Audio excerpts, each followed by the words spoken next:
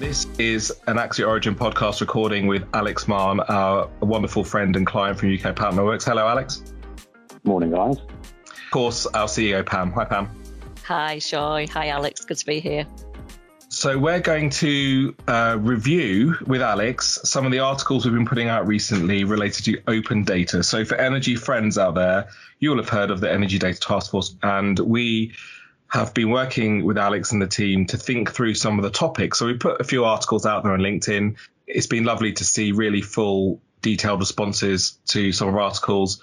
Thank you for making time for us today. We're going to go through each of the articles in summary level and ask for your view. Are you cool with that? Yeah, happy with that. But before we dive in, how do you frame your thoughts when it comes to open data and the work that you're leading at the moment? I think, as with all things, a lot of this stuff comes down to collaboration. The commonality with utility companies, whether it's a water or an electricity company, is that it's a utility company. So it's got operations, it's got asset management. They are, broadly speaking, trying to do the same thing, particularly when it comes to critical national infrastructure. And I think one of the things that comes across time and time again when you look at the data that these companies hold is not that they need necessarily more of it, but they just need to get better at using it. And I think for what we're trying to do at the moment and what Ofgem is trying to drive us towards, that collaboration piece across the different companies and the different industries, that is exactly the direction of travel we should be looking to take. So if I think of areas where, I just think there's such natural synergies, things like smart metering. Thames Water, they've been on a journey of smart metering for probably close to a decade now. And the learnings that we can take from how you do a water balance on a feeder is pretty much the same as to how you can do a load indices for a feeder in the electricity sector. And I think there are further opportunities that we can take, even to the extent of how can leakage be used to infer where are we going to find faults on our underground cable network, and other anecdotal stories where actually if we had access to the open data between the companies, they're exactly the kind of things that we could look to explore together. That's really interesting, Alex. Well, let's use that as a link to the first article, which was posted by our colleague Nikki, which focuses on stepping beyond the recommendations in the EDTF report. Nikki's had a load of responses. It's really good fun to read through them if you're into this sort of thing. One of them that really stands out is quite detailed. I'm going to read it out. Alex, Pam, see which of you wants to tackle this first. So, if I knew the location, capacity and utilisation of assets that power and gas network operators had, I would be able to determine the best, lowest cost and highest value local roadmaps for decarbonisation in an energy network and vector neutral way. For some customers and regions, it would be hydrogen. For others, a form of electrification. Alex, Pam, where does that take your thoughts? What do you think, Alex? I mean, that is a prime example of why we have put out those questions and why those documents were put out to prompt those kind of thoughts, because nobody is going to have all the answers. It's the reason that platforms like Kaggle and things exist for competitions where you can get really top-notch thoughts from all around the world. That's a really nice example of how energy system data could be coupled with things like Highways England transportation data to identify what's the least cost, best optimized way to deliver decarbonisation. And I think that is a really lovely example of a decision support tool that could be built in the future to help deliver the best value solutions for customers. And Pam, there are a couple of responses from water industry peers. When you put yourself in a position of exec level, board level perspectives at a water company, what stands out for you as the open data opportunity? Well, you look at the water sector and then you look across the whole of utilities and you just think about how data rich that sector is, energy and utilities more broadly. They're so data rich. So really heavy infrastructure organisations with a common customer base. So it feels like it's the prime opportunity to come together and try and solve some of your biggest challenges. When you think about it now, you wonder why we've not kind of untapped that potential before. But we're getting there, aren't we? I mean, for a few years now, open data has become the norm, but it has to be for a purpose. It has to be for a purpose. And I'm really excited about the end customer really feeling the benefit. organisations and sectors collaborating with each other. Okay, so as we move to the second article, we're joined by Martin. Hi, Martin. Hi, thank you very much for having me. Oh, it's great to have you here. Why don't you introduce yourself quickly? I would love for our friends and colleagues and clients listening to this to know a bit about you, what you stand for, and why the term decision sciences, for example, means such a lot to you. Hi, my name is Martin Noble. I'm a Senior Decision Science Manager at the UK Power Network. What does that mean? It means I'll help the business take better decisions using data, and that's what I'm really passionate about. And that's what I've done my whole career. I've done in Formula One or in consulting, helping businesses and organizations take better decisions using the data that they have available to them. So let's go straight to that, because in the article that our colleague Tim Ip posted, it's on an angle related to COVID-19 that relates to the way the wastewater sector has developed wastewater-based epidemiology. And Tim's article asks the question, could network and asset-based epidemiology help the global response to COVID-19? And another member of the team, Rob Belcher, responded to this in their previous podcast recording. And it was great to listen to Rob think it through and think it out loud. And of course, network usage could represent something to do with mobility or where people are. And one of the comments actually is from another friend of Axia Origin, known to you both as well, Vicky Williams, who's now at Arup, saying it might be interesting to combine the wastewater insight with the electricity network management insight to look at patterns of behavior, which I'm sure we would find would be entirely rational. So Alex, Martin, Pam, when you think about what we can learn from wastewater-based epidemiology applied to networks and assets, where do your thoughts take you? Martin, can I put you on the spot? You liked the article, thank you. Yeah, I actually quite enjoyed that article, because first time I read it, it was a bit like, that's a bit far-fetched, isn't it? There's a connection that's a little bit weak. Taking something that's very concrete and done a lot at the moment, which is, taking wastewater and bacteria in it, and then applying it to something that's quite abstract, like the electricity network.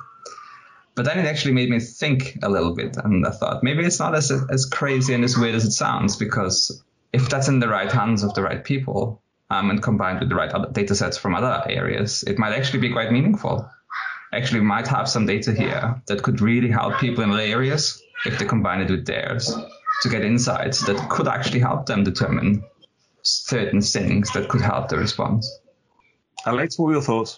Yeah, I think just building on Martin's stuff, really. Like, for me, I didn't necessarily draw an immediate link between the energy sector data and epidemiology.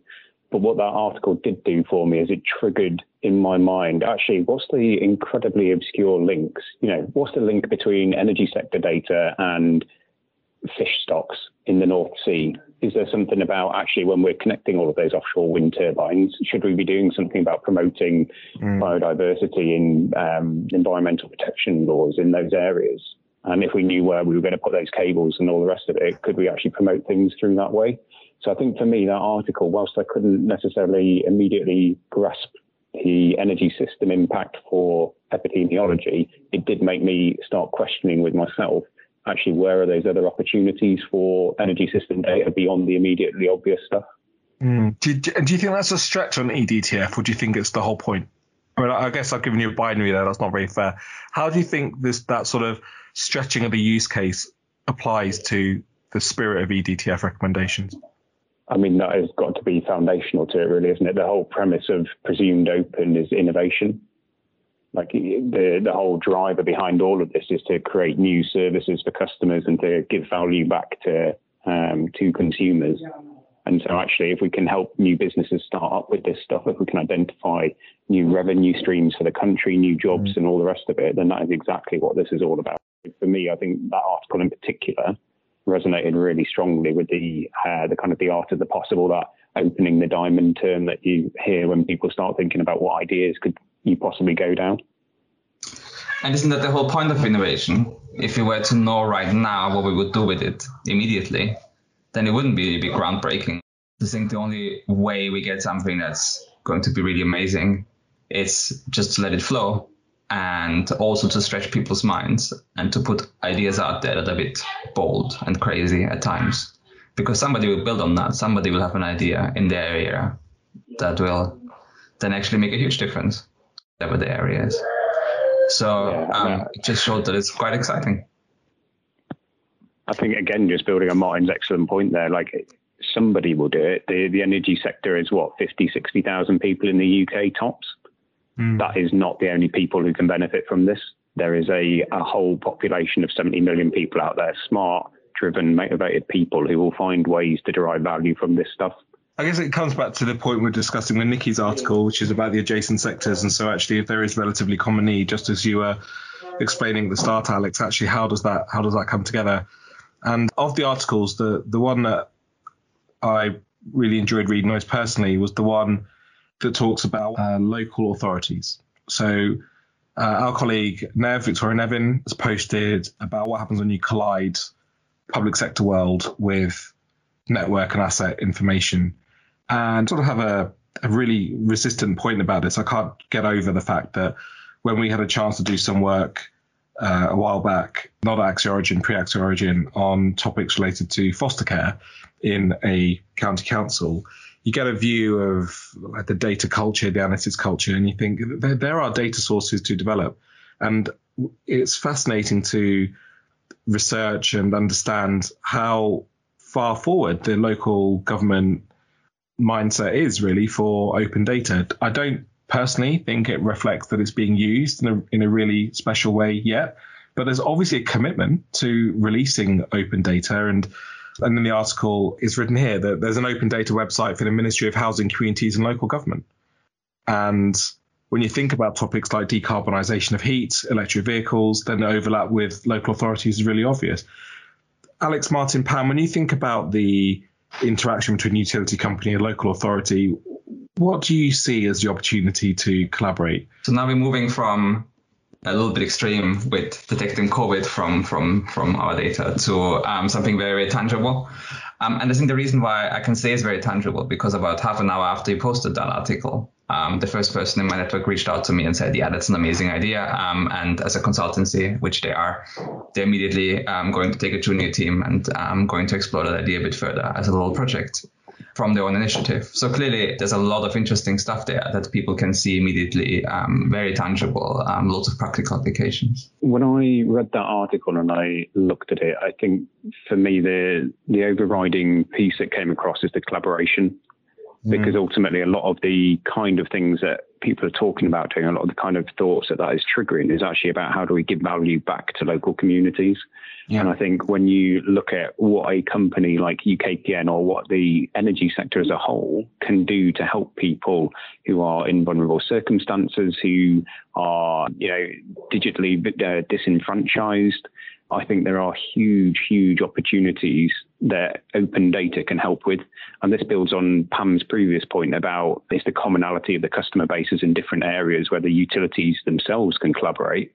But by pulling in the local authorities who've got that local knowledge, we can offer a far more tailored offering that will actually give that value back to the local communities. Pam, what are your views on the interaction with local authorities? Yeah, I'm thinking back to the work that we did with a local authority about 9-10 months ago now, looking at the economic impact of Brexit.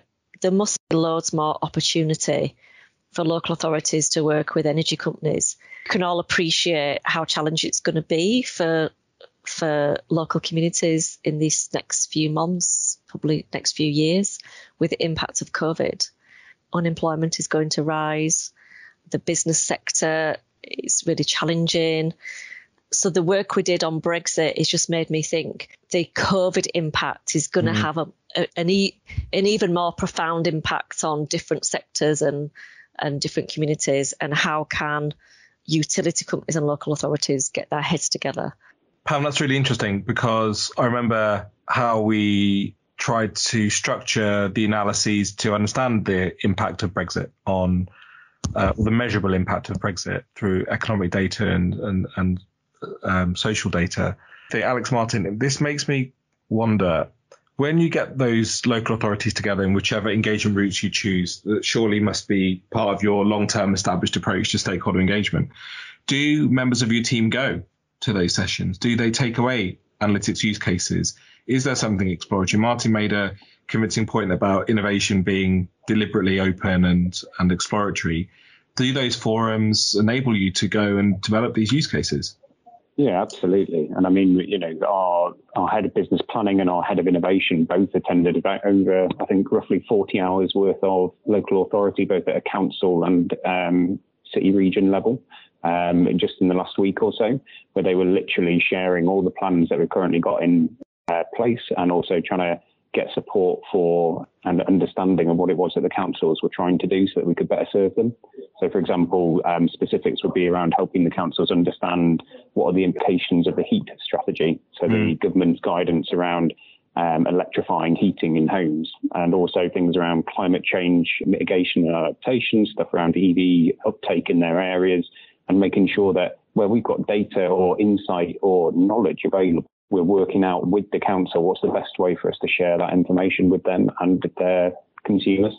I think there's a behavioural aspect to this.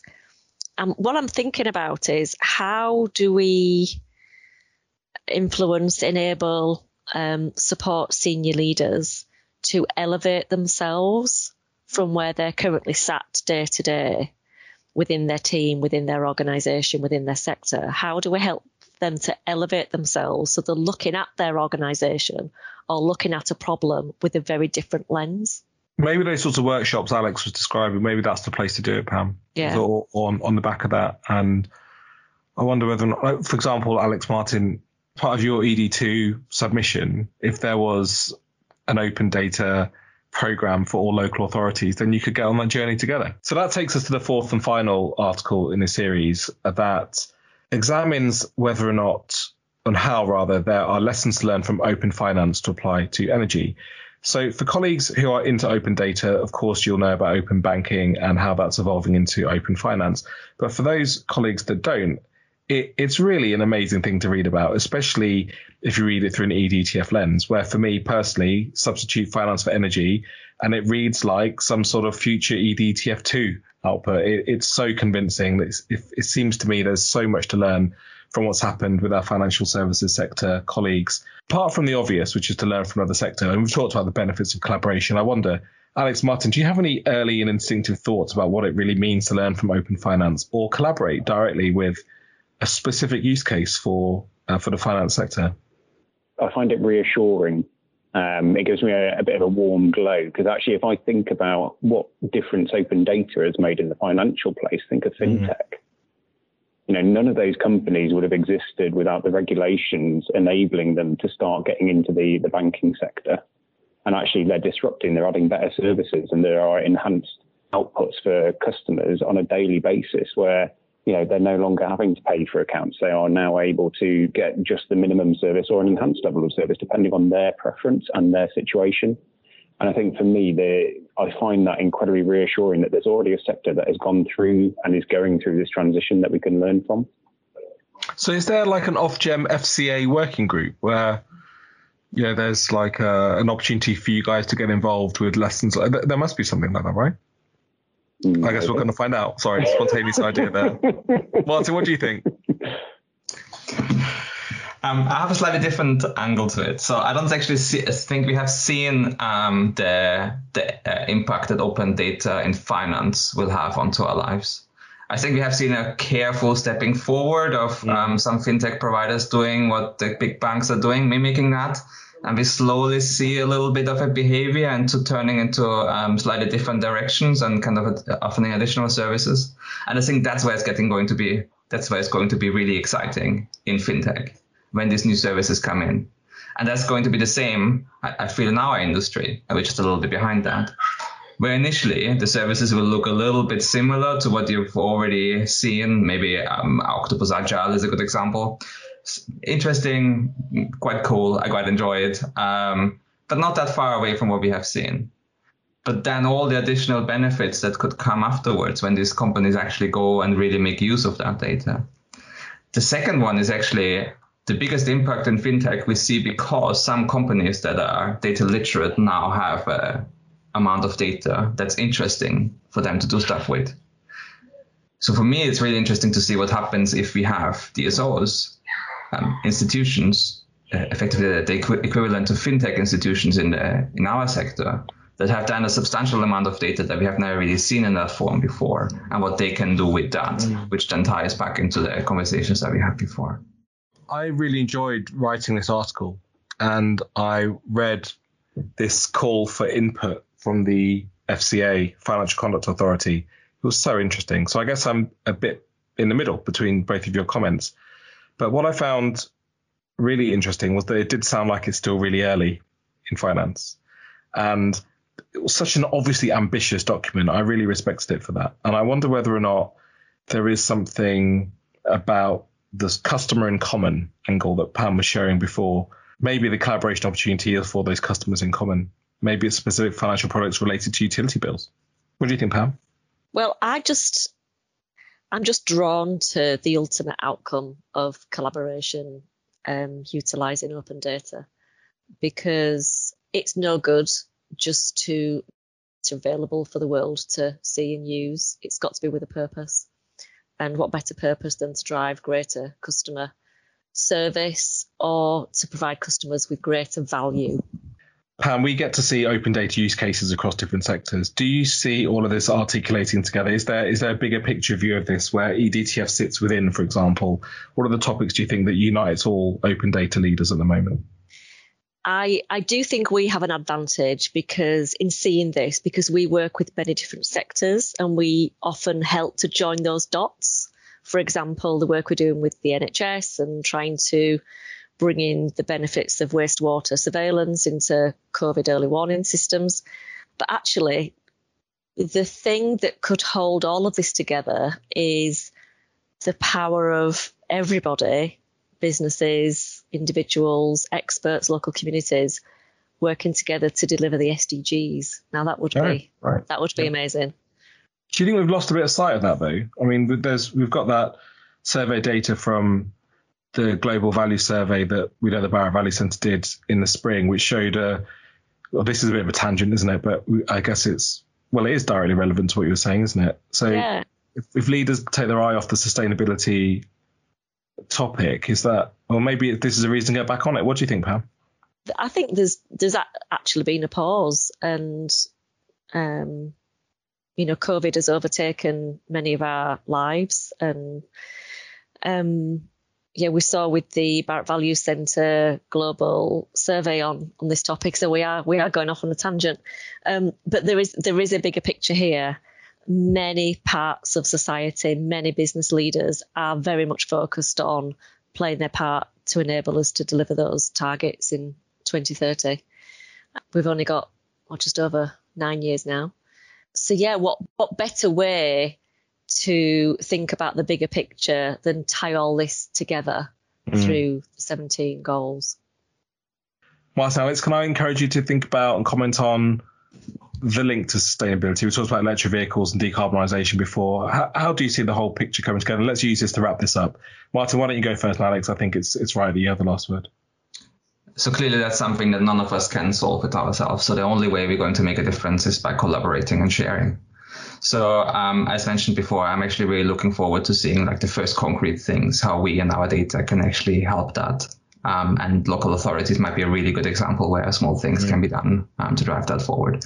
But I think the really cool, exciting stuff is going to come when something really creative happens. So I'm very excited about that. And Alex, do you want to wrap us up? Yeah, I guess the reason that we've undertaken this exercise, the reason that you'll be listening to this podcast is to try and get a feel for why have we done this and where we're going with it. And I think if you have listened all the way through, the reason that we're doing this exercise is because we want to understand where and how we can best help you. And by you, I don't mean that you as Ofgem or you as part of the energy sector or you as an individual. I mean you as a consumer, as a human being in this world where actually presumed open is designed to deliver benefits and services and savings and just to be generally helpful to you. What we want to know and what we want to understand is how can we best serve you? The 4 articles that have been put out are all around, I think Pam articulated it best, the customer in common. You are the commonality.